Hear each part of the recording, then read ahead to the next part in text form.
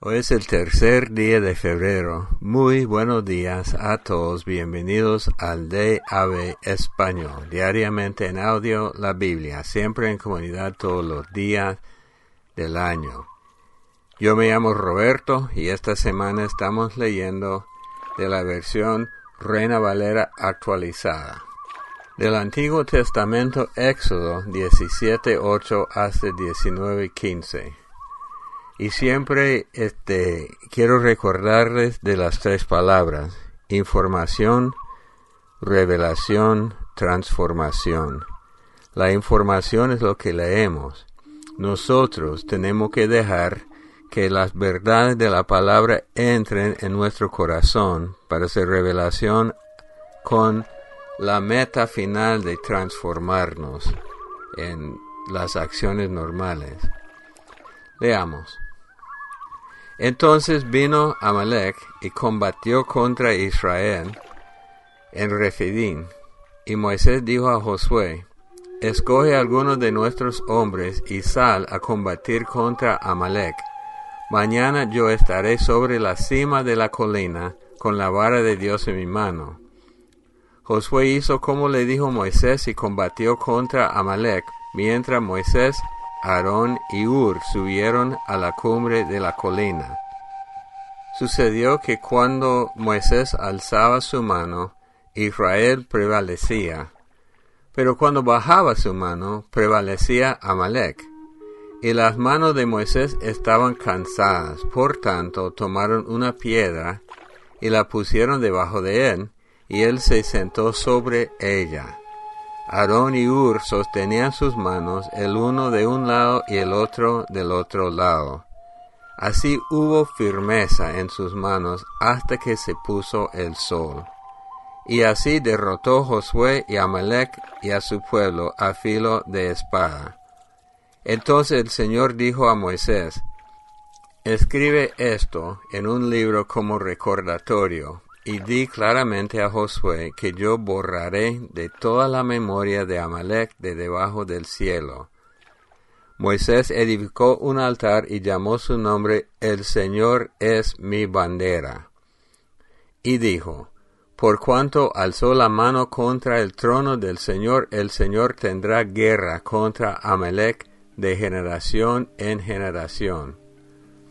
Jetro, sacerdote de Madián y suegro de Moisés, oyó todas las cosas que Dios había hecho a favor de Moisés y de su pueblo Israel, y como el Señor había sacado a Israel de Egipto. Y Jetro, suegro de Moisés, tomó a Séfora, la mujer de Moisés, a quien éste había enviado. También tomó a sus dos hijos. El uno se llamaba Gersón, porque Moisés había dicho: fui forastero en tierra extranjera.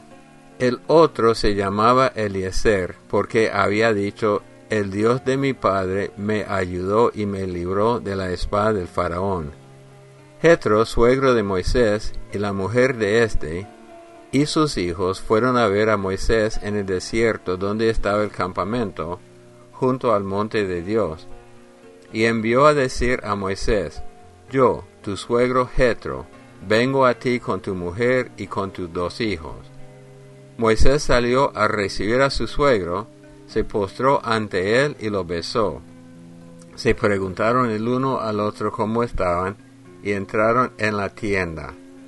Moisés contó a su suegro todas las cosas que el Señor había hecho al faraón y a los egipcios a favor de Israel, los contratiempos que habían pasado en el camino y cómo los había librado el Señor. Se alegró Jetro de todo el bien que el Señor había hecho a Israel, librándolo de la mano de los egipcios. Jetro dijo: bendito sea el Señor que los libró de mano de los egipcios y de mano del faraón. Él es quien libró al pueblo de mano de los egipcios. Ahora reconozco que el Señor es más grande que todos los dioses, porque castigó a aquellos que los trataron con arrogancia. Después Jetro, suegro de Moisés, ofreció un holocausto y sacrificio a Dios.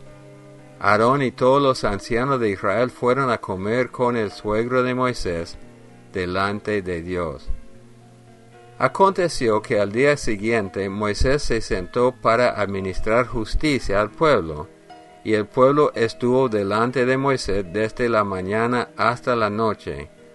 Al ver el suegro de Moisés todo lo que él hacía por el pueblo, dijo: ¿Qué es esto que haces con el pueblo? ¿Por qué te sientas tú solo y todo el pueblo está delante de ti desde la mañana hasta la noche? Moisés respondió a su suegro: porque el pueblo viene a mí para consultar a Dios. Cuando tienen cualquier asunto, vienen a mí. Yo juzgo entre uno y otro y les hago conocer las leyes y las instrucciones de Dios. Entonces el suegro de Dios le dijo: no está bien lo que haces. Te agotarás del todo, tú y también este pueblo que está contigo. El trabajo es demasiado pesado para ti, no podrás hacerlo tú solo. Ahora pues escúchame, y yo te aconsejaré y Dios estará contigo. Sé tú el portavoz del pueblo delante de Dios, y lleva los asuntos a Dios. Enséñenles las leyes y las instrucciones y muéstreles el camino a seguir y lo que han de hacer. Pero selecciona de entre todo el pueblo a hombres capaces, temerosos de Dios, hombres íntegros que aborrezcan las ganancias deshonestas, y ponnos al frente de ellos como jefe de 1000, de 100, de 50 y de 10, para que juzguen al pueblo en todo tiempo. Todo asunto difícil lo traerán a ti, pero ellos juzgarán todo asunto menor. Así aliviarás la carga que hay sobre ti, haciendo que otros la compartan contigo. Si haces esto y Dios así te lo manda, tú podrás resistir y también todo este pueblo irá en paz a su lugar. Moisés escuchó el consejo de su suegro e hizo todo lo que él dijo.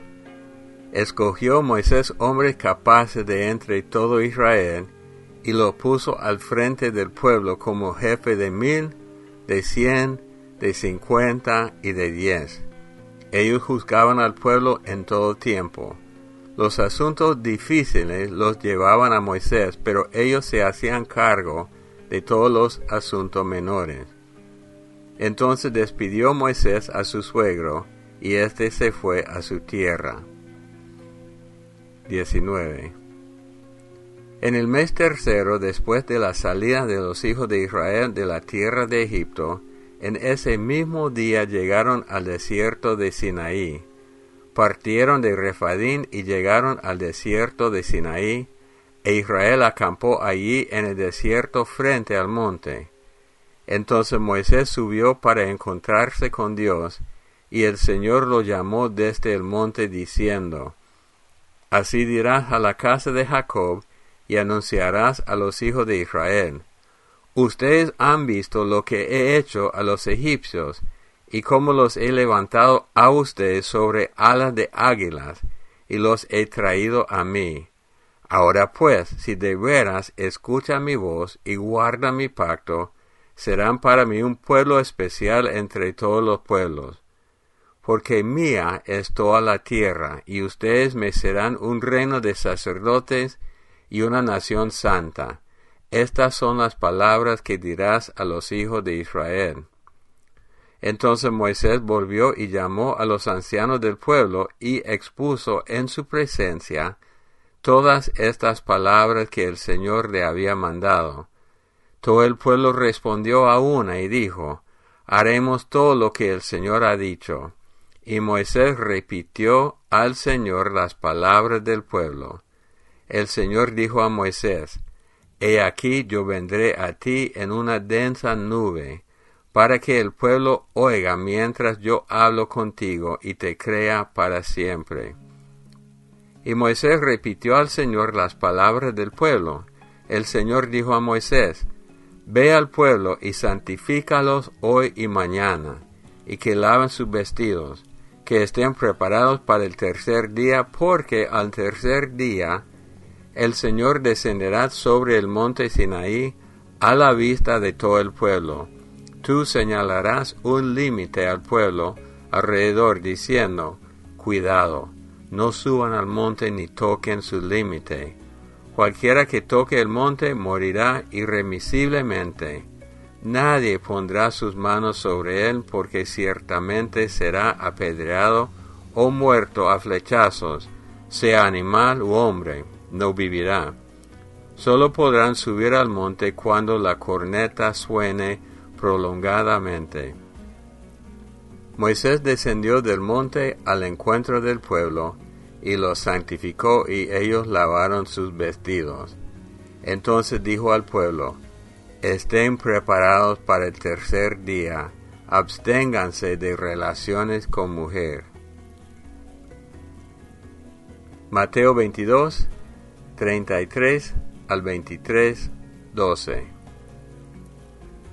Al oír esto, las multitudes estaban atónitas de su doctrina. Entonces los fariseos, al oír que había hecho callar a los saduceos, se reunieron de común acuerdo. Uno de ellos, intérprete de la ley, preguntó para probarle, Maestro, ¿cuál es el gran mandamiento de la ley? Jesús le dijo, amarás al Señor tu Dios con todo tu corazón, y con toda tu alma, y con toda tu mente.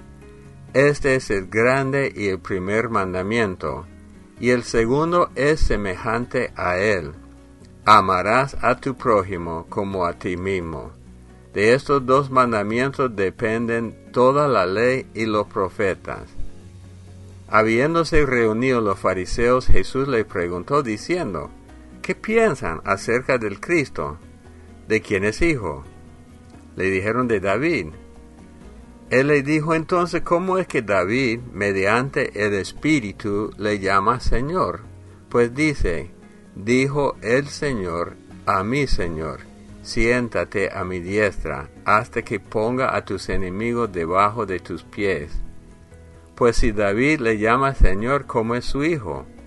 Nadie le podía responder palabra, ni nadie se atrevió desde aquel día a preguntarle más. Entonces habló Jesús a la multitud y a sus discípulos, diciéndoles, los escribas y los fariseos están sentados en la cátedra de Moisés. Así que todo lo que les digan, háganlo y guárdenlo. Pero no hagan según sus obras, porque ellos dicen y no hacen. Atan cargas pesadas y difíciles de llevar, y las ponen sobre los hombros de los hombres, pero ellos mismos no las quieren mover ni aun con el dedo. Más bien hacen todas sus obras para ser vistos por los hombres.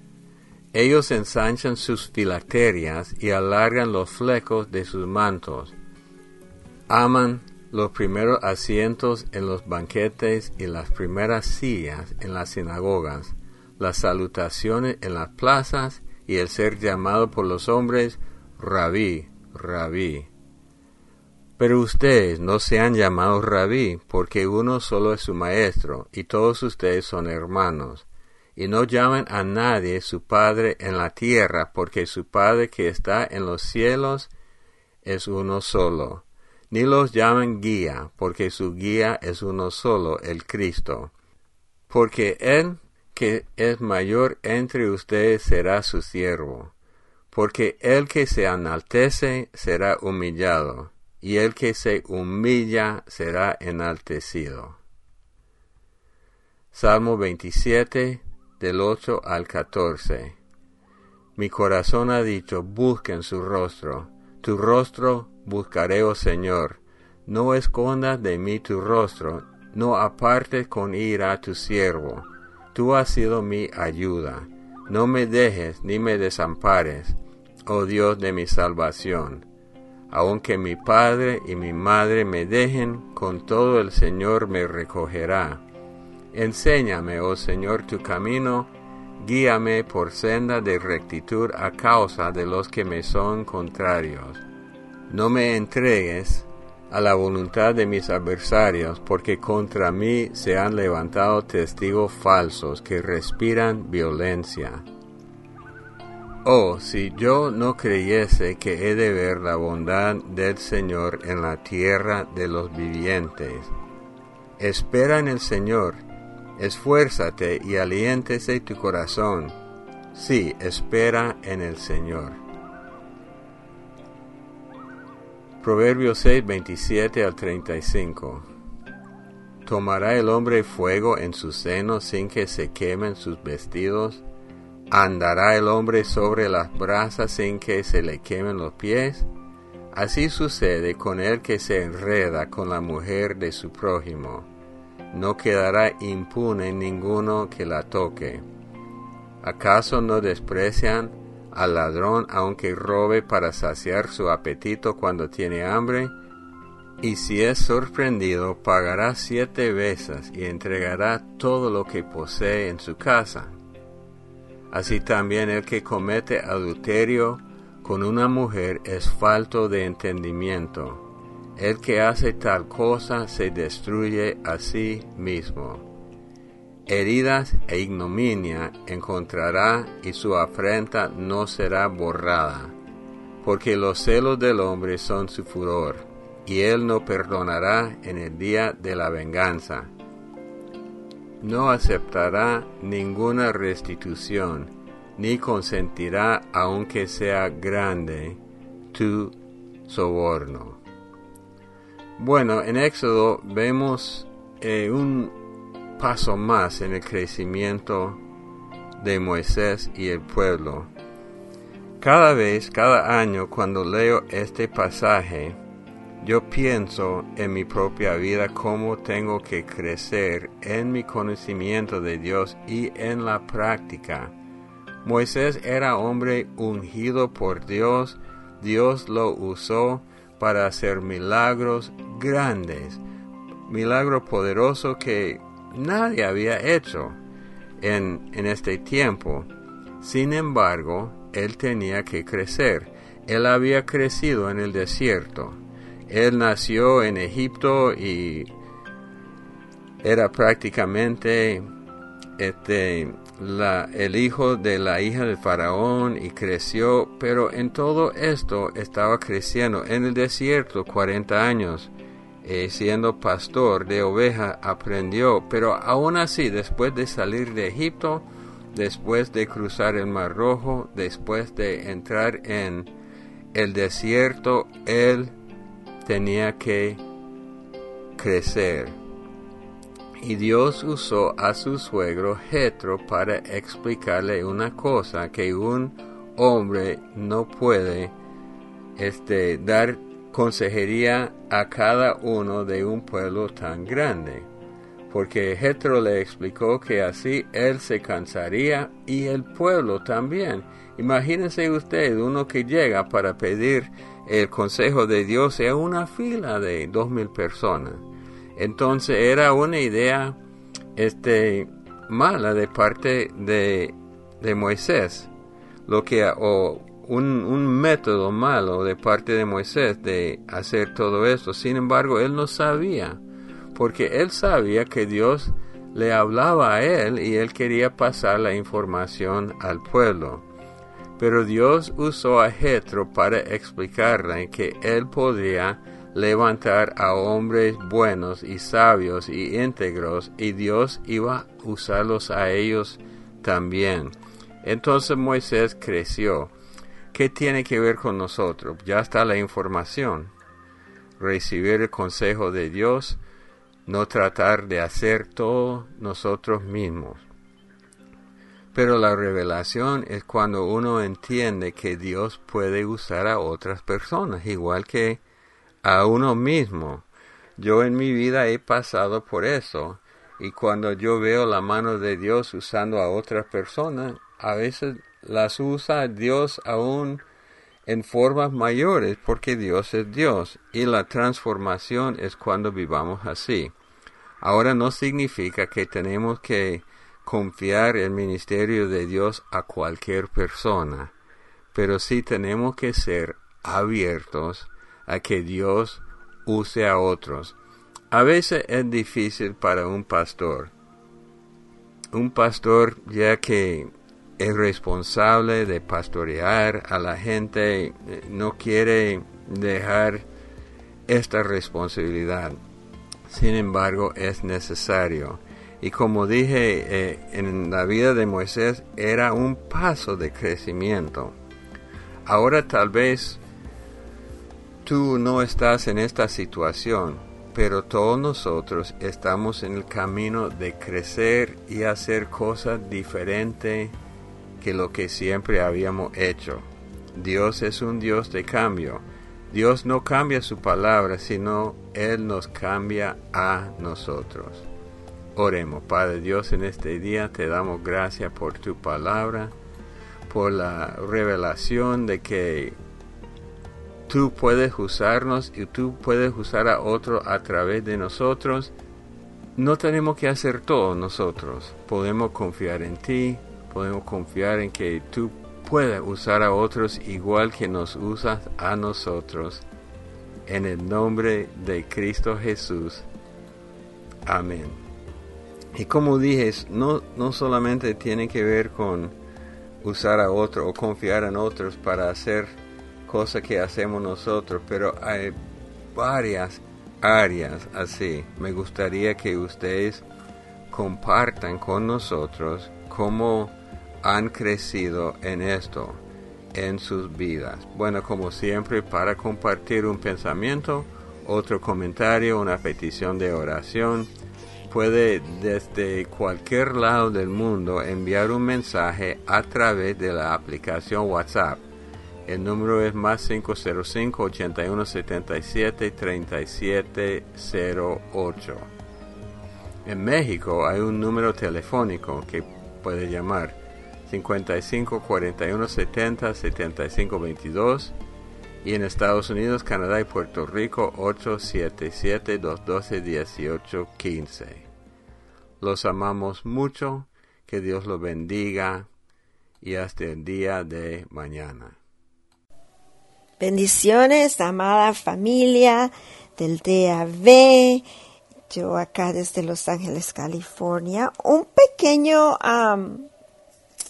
comentario con respecto a Éxodo 4, cuando el Señor le está dando la instrucción de ir a Moisés, a hablar al faraón, a hablar al pueblo con respecto a la libertad de la esclavitud. Como vemos el relato de Moisés delante del Señor con sus excusas: yo no puedo, tardo para hablar, envía a otro, prácticamente le dice al Señor. Y vemos que el Señor hasta se enoja, dice aquí en la versión de las Américas, en el versículo 14 del capítulo 4, dice: entonces se encendió la ira del Señor contra Moisés.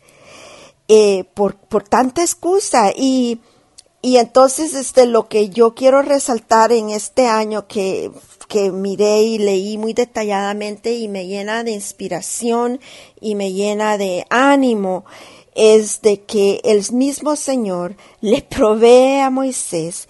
En el capítulo 14 le dice que se encendió su ira y le dijo: ¿no está ahí tu hermano Aarón el levita? Yo sé que él habla bien y además he aquí, él sale a recibirte, al verte se alegrará en su corazón. Y tú le hablarás y pondrás las palabras en su boca. Y yo estaré con tu boca y con su boca y os enseñaré lo que habéis de hacer. No solo el Señor le provee, y se lo dice también en el versículo 12, antes de proveerle el Señor el apoyo de Aarón, para animarlo, para que él se anime. Carajo, perdón si es mala palabra en otros países, pero ¿cómo es que Moisés está ahí de decir: no puedo, Señor, envía a alguien más? Se lo dice, le da este apoyo todavía, y le dice en el versículo 12: ve y yo estaré con tu boca y te enseñaré lo que has de hablar. 2 veces se lo dijo el Señor, en el 12 y en el 15. Y cuando yo leí esto, a mí me llevó a recordar la gran comisión, donde Él nos nos dice que vayamos y llevemos su palabra. Nos dice también que Él siempre está con nosotros.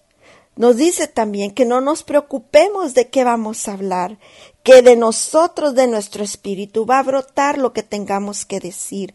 Claro, siempre y cuando nuestro vaso esté lleno de su palabra.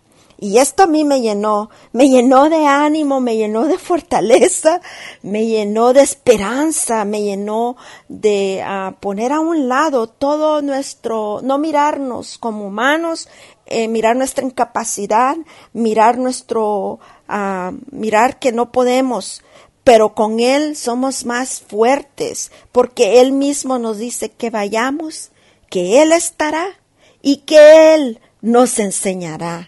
Así que familia, animémonos, aventémonos, porque Él ahí va a estar y Él nos va a enseñar. Él no nos va a dejar solo. Su palabra no regresa vacía. Si nosotros nos quedamos callados, familia, su palabra y su plan no se lleva a cabo. Y seguimos leyendo adelante y vemos las plagas, familia. Y seguido se ve que dice que Moisés le dijo a Faraón, al final de todo, el hombre era el que hablaba. Aarón era el que llevaba a cabo los milagros y las cosas que se habían que hacer. Pero seguido se ve que dice que Moisés le dijo a Faraón. Él era el que hablaba, porque el Señor estaba con él. Bueno, familia, es mi pequeño pensamiento y el Señor me les bendiga. Me pasé, perdón. Bendiciones en el nombre de Jesús. Amén y amén.